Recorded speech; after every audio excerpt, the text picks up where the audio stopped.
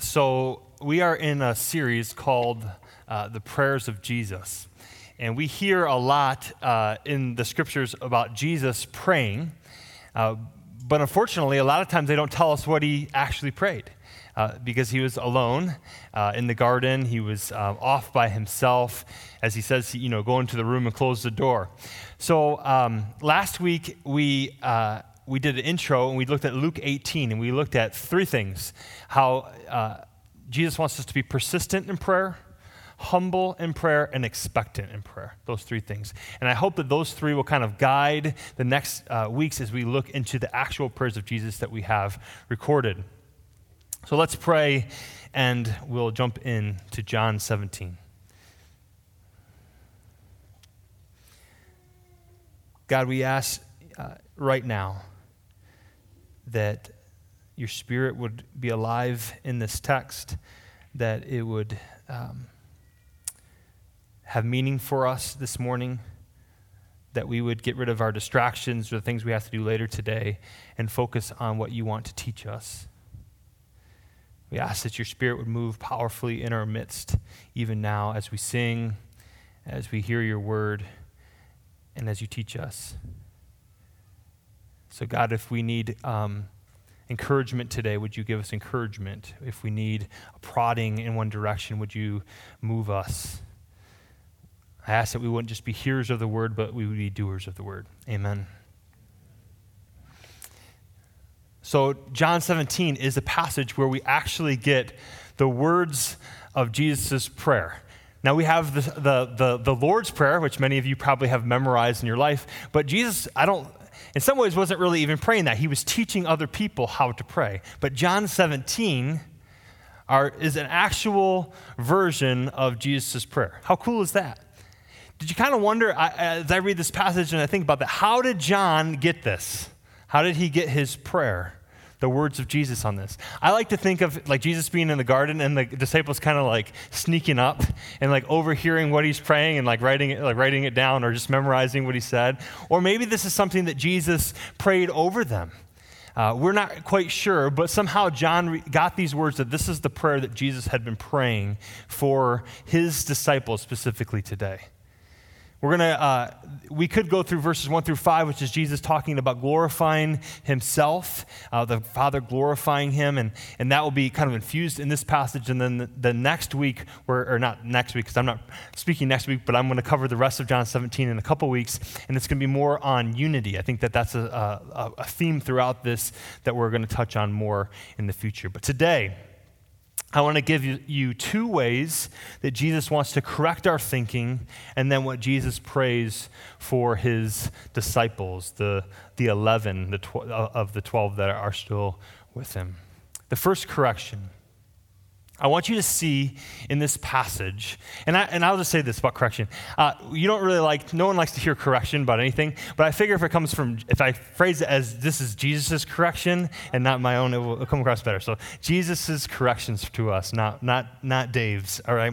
The likeness between the Father and the Son.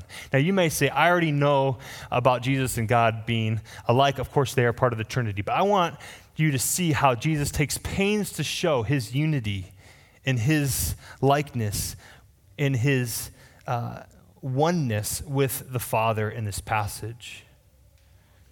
Jesus starts off in verse 6 by saying to his disciples that he has revealed God's name.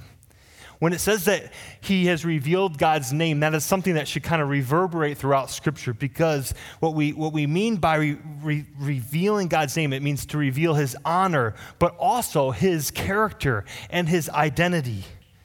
When God acted in history, he often did so to sanctify his name, to honor his name, to show his character, to show his identity to the world. God expected his people to sanctify his name, especially by their righteous deeds. Many rabbis at the time would say that his name was hidden in the present age, but would be revealed in the coming age. And so what Jesus is saying that he has revealed God's name is saying that coming age, that new reality that they were longing for, not the present age, but the age to come, is here.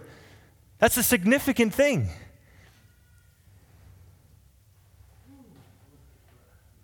Moses sought to know God's name, to reveal it to God's people, Israel.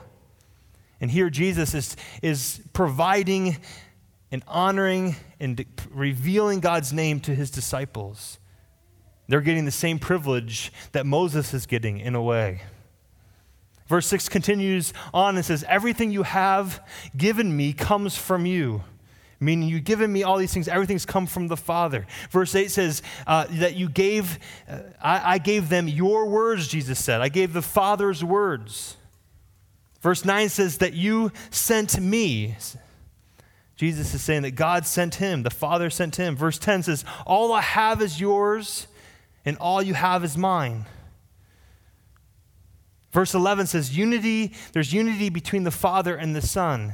I said we're going to cover more of this the next time I speak on this passage, but I just want to make it really clear because it's an important part of this, that they may be one, meaning disciples may be one as we are one, as the Father and the Son are one. This is really similar to John 14, 9 and 10, where it says this, Jesus is speaking to Philip, and this is all part of the same kind of discourse, same passage where Jesus is speaking and giving kind of his last words before the cross.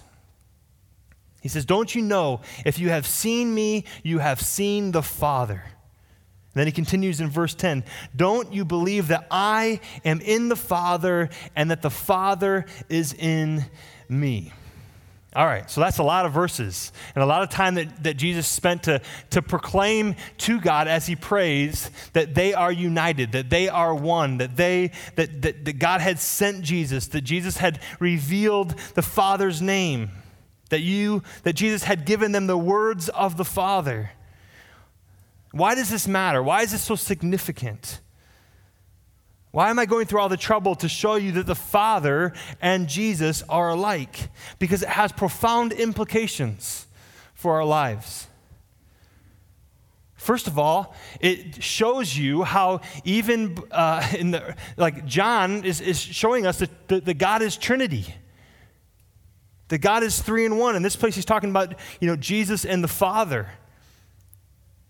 That this distinguishes Christianity from the other religions of the world. That God came to earth in the person of Jesus Christ. That Jesus is God incarnate. That Jesus isn't created, as the Jehovah's Witnesses would say, but he is co-equal and co-eternal with the Father. Verse 5 says, and now, Father, glorify me in your presence with the glory I had with you before the world began. The second thing, the reason why this is so significant is because it's very popular now, and it seems like, to put distance between God the Father and God the Son. That somehow there is a distinction between the character of God in the Old Testament and Jesus in the New Testament. Maybe some of you have heard that before. I like Jesus of the New Testament more than God the Father of the Old Testament. Or it seems like God changes from the Old Testament to the New Testament. And I think we can draw from this passage that Jesus is the full revelation of the Father, that they are one, that they are not different in character or identity. Sure, they are different persons in one essence, but there is unity there. It also gets rid of these ugly pictures where somehow God the Father is sending God the Son against his own will to the cross. I've heard people use the phrase that this is divine child abuse, sending Jesus as a sacrifice for sins. But this passage, their unity, would show us that there was complete and total unity at the cross. It was their plan to save the world. Jesus doesn't somehow placate the Father. Jesus isn't somehow saving us from the Father. No, Jesus reveals who the Father is all along. He does the work of the Father. He saves us from the dominion of sin and death. Jesus is reconciling the world to himself. The Father and the Son have the same righteousness, the same justice, the same holiness, the same anger, the same standards, the same mercy, the same vision, the same love. They are one.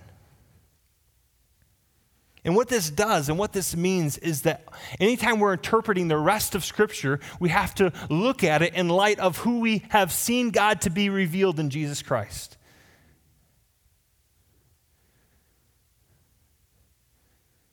Jesus is the real deal, God in the flesh. And so if we want to know what God is like, we look to the person of Jesus. So the Old Testament picture of God can't be different than Jesus because they are one. And Jesus came to do the will of the Father on earth. Second correction. This is a little bit more subtle, but I think it's an important one. And it gets to this idea of Jesus revealing the Father's name, revealing the Father's will. And it has to do with eternal life in the age to come. Jesus says in verse 11 that to the Father, I am coming to you. In verses 1 through 5, he says, glorify me.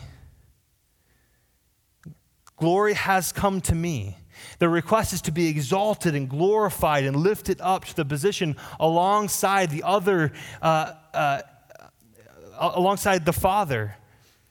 And this is the place in the Jewish context, in the Jewish tradition of the Messiah, that the king would come and sit next to God the Father on the throne, that he is the Son of Man. This is what had been promised throughout all of the Scriptures. The Messiah say that the Psalms, in the Psalms, would rule a kingdom that stretches from sea to sea, from the river to the ends of the earth, Psalm 72:8. In other words, the king, the Messiah, would have universal dominion. One like the Son of Man will come and be exalted and share the throne of God himself, as it says in Daniel 7. And what this is supposed to tell us is that something happened in the incarnation, that the kingdom of God is at hand. You heard that phrase over and over again, right? In the New Testament, if you've read the Gospels at all, or maybe you've heard other people say it if you haven't read your Bible before, that Jesus declared that the kingdom of God is at hand. That something took place, something transpired, something happened so that the present age is moving into this future age, the age that is to come. When Jesus takes that seat at the right hand of the Father is when the age to come will truly have begun. This is what the Jewish prophets had longed for and would appear at the end of what they called the present age. It would be time of new life with a new quality. And in many ways, it would be, as they say, eternal life. The eternal life is in this coming age. And it's not something with which people can just have after death. It's actually something we begin to step into even now. It's not simply that the future state of the world will go on forever and ever and we will go off into heaven, but it says like even now something's happened when we follow Jesus. We've become participants in the coming age, in the eternal life that Jesus offers. That this new sort of life has come to birth in the world even now, even if it's not fully present, as it will be in the new heavens and the new earth. And once Jesus completes the final victory over death itself, all of his followers and all who trust in him and believe that he has truly come from the Father and has truly unveiled the Father's character and purpose, all of them can and will possess eternal life right here and right now. So I think this is why Jesus keeps using this language of he is not of this world. I'm not of this kingdom. I am not of this world. I am not of this present age. I am from the age to come. It's not just to make the world seem terrible and bad. It's to say that I am from another world. And you can participate and you can be part of this age to come even now. He has truly come from the Father, and he has truly unveiled the Father's character and purpose, and all of them can and will possess eternal life, even here and now. So what does Jesus eventually pray for them? He prays for them. He uses the phrase that they are praying for them. He says, I pray that they're not of this world. But the thing that he says to God the Father is, God the Father, will you protect them? All the disciples that I've brought in, will you protect them? Verse 11. I am leaving, and the disciples are staying in the world. Will you protect them by the power of your name? So they may be one as we are one. So they may have the full measure of joy. So that they would not be duped and led astray by the evil one.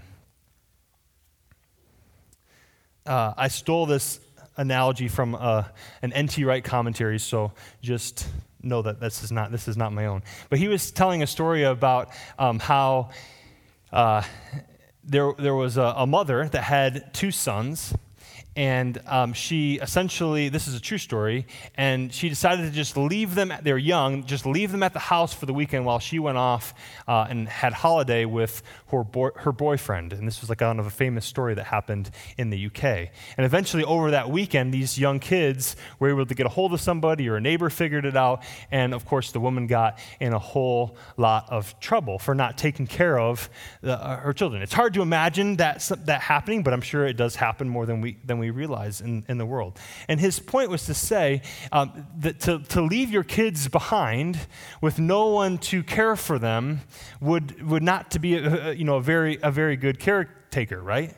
But what if they had, and this is the blessing that some people may actually have, if you have great parents that can be grandparents that can come in and essentially care for those children, maybe with a little bit more sugar and some other things like that, but care for them in the same way that you would love them and protect them and care for them and teach them and train them and lead them and guide them in the steps. I mean, what a gift that is to have. And Jesus is calling the Father to protect his disciples in that way. I'm going to leave for a little while, and will you come and protect them like you would your children? And they are your children. Make them one like us. That's a really key phrase. It comes up again and again.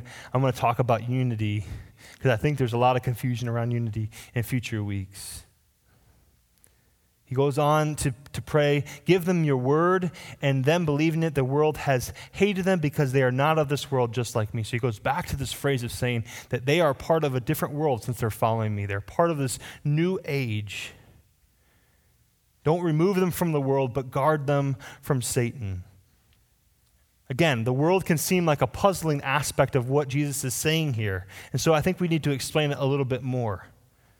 Jesus is not suggesting that you somehow don't possess, human ancestry, or you don't have a home, or you don't have a family, or that you don't have physical bodies, which will one day decay and die. The world, according to Jesus, doesn't just mean some physical universe as we know it. It means the world insofar as it has rebelled against God, chosen darkness rather than light, and it organized itself to oppose the Creator. And so Jesus is from elsewhere. He's from a different world, and he's bringing that kingdom, that reality, that world to earth as it is in heaven.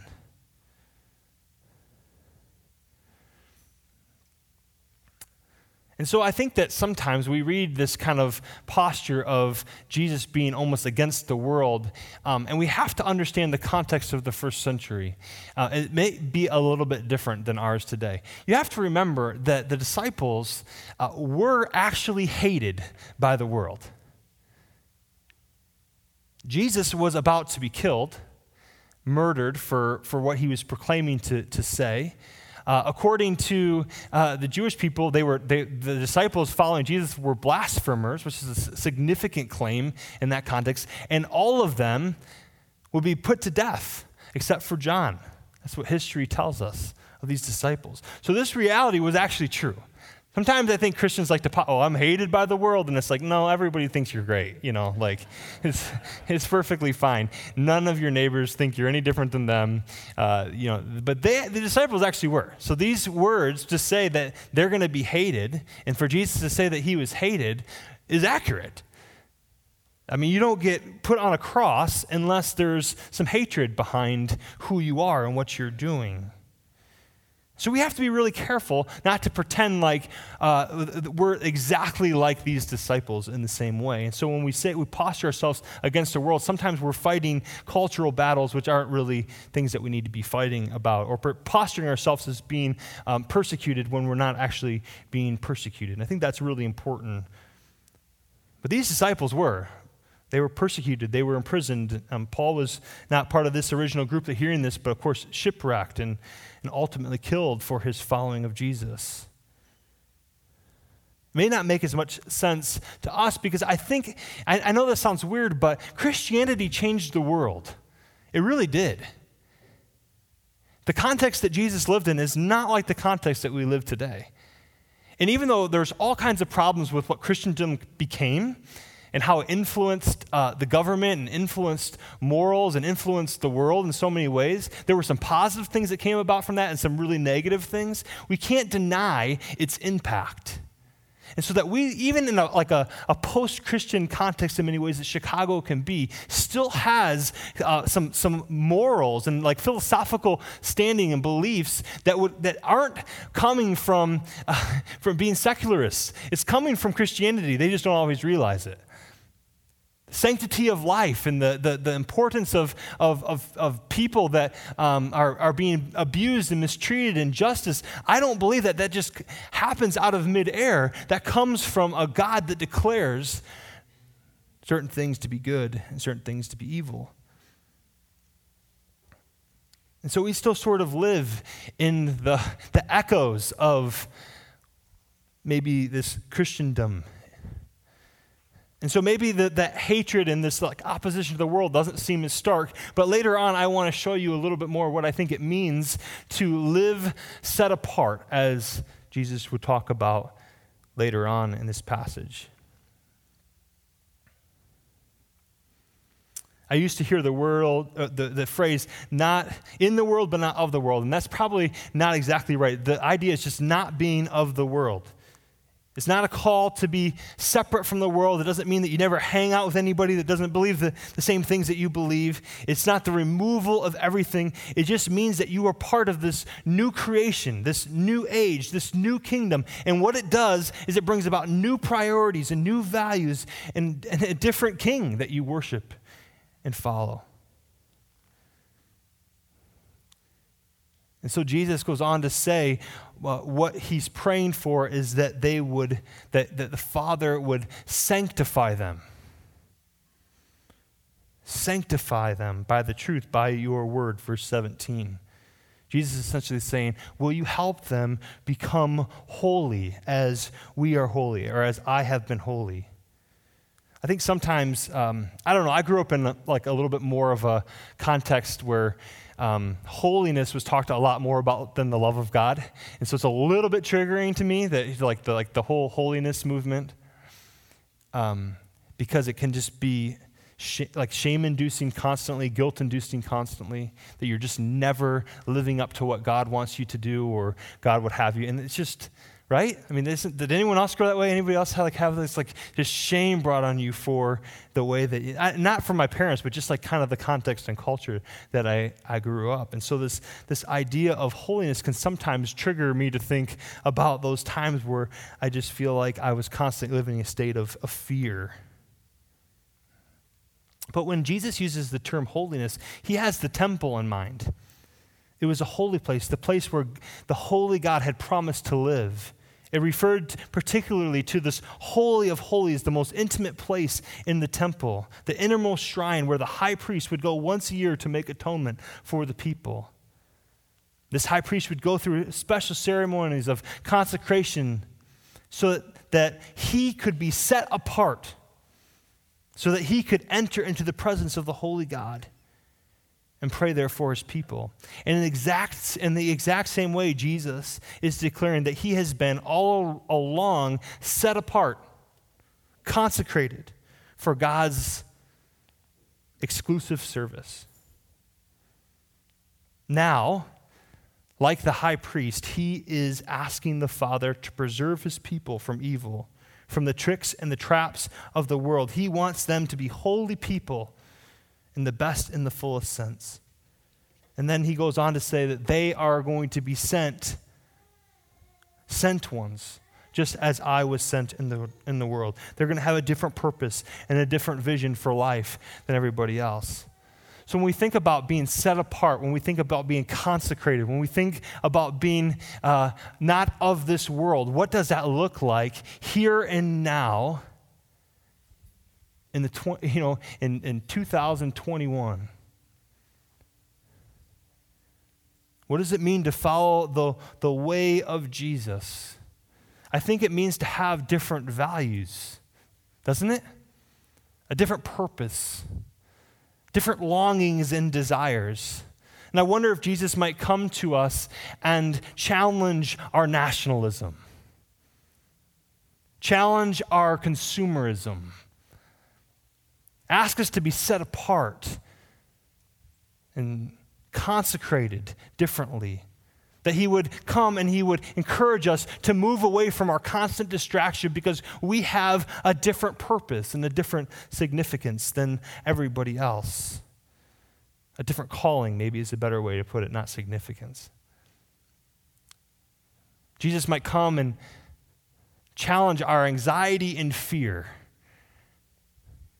That living in a constant state of anxiety and fear, as it seems like the rest of the world is living in. Jesus might come and challenge our longing for power and are constantly holding on to privilege. Jesus might come and encourage us to stop living just like everybody else. And this is the best way to do things. This is the logical thing to do. Instead, live by the power of the Spirit. Jesus might challenge us in the way that we think about what it means to love other people, to go above and beyond the love of our culture and context, to take on the posture of like Jesus did in Philippians 2, who being the very nature of God did not consider equality with God something to be grasped, but made himself nothing, taking on the very nature of a servant. What if we approached the world, set ourselves apart, consecrated? I'm sure there's many more, but these are the ones that came to me, is our commitment to the kingdom of the United States, our commitment to consuming as much as we possibly can, our commitment to distraction, our commitment to anxiety and fear, power and privilege.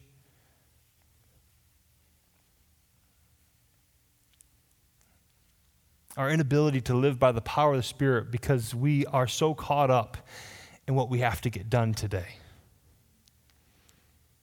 In the Christian ethic of love.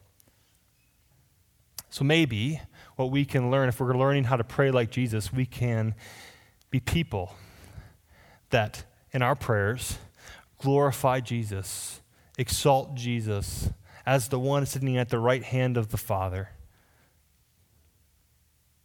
That we can pray for protection from Satan, that we can pray for protection from the world, that we can pray to be sanctified, and that we can pray to be sent.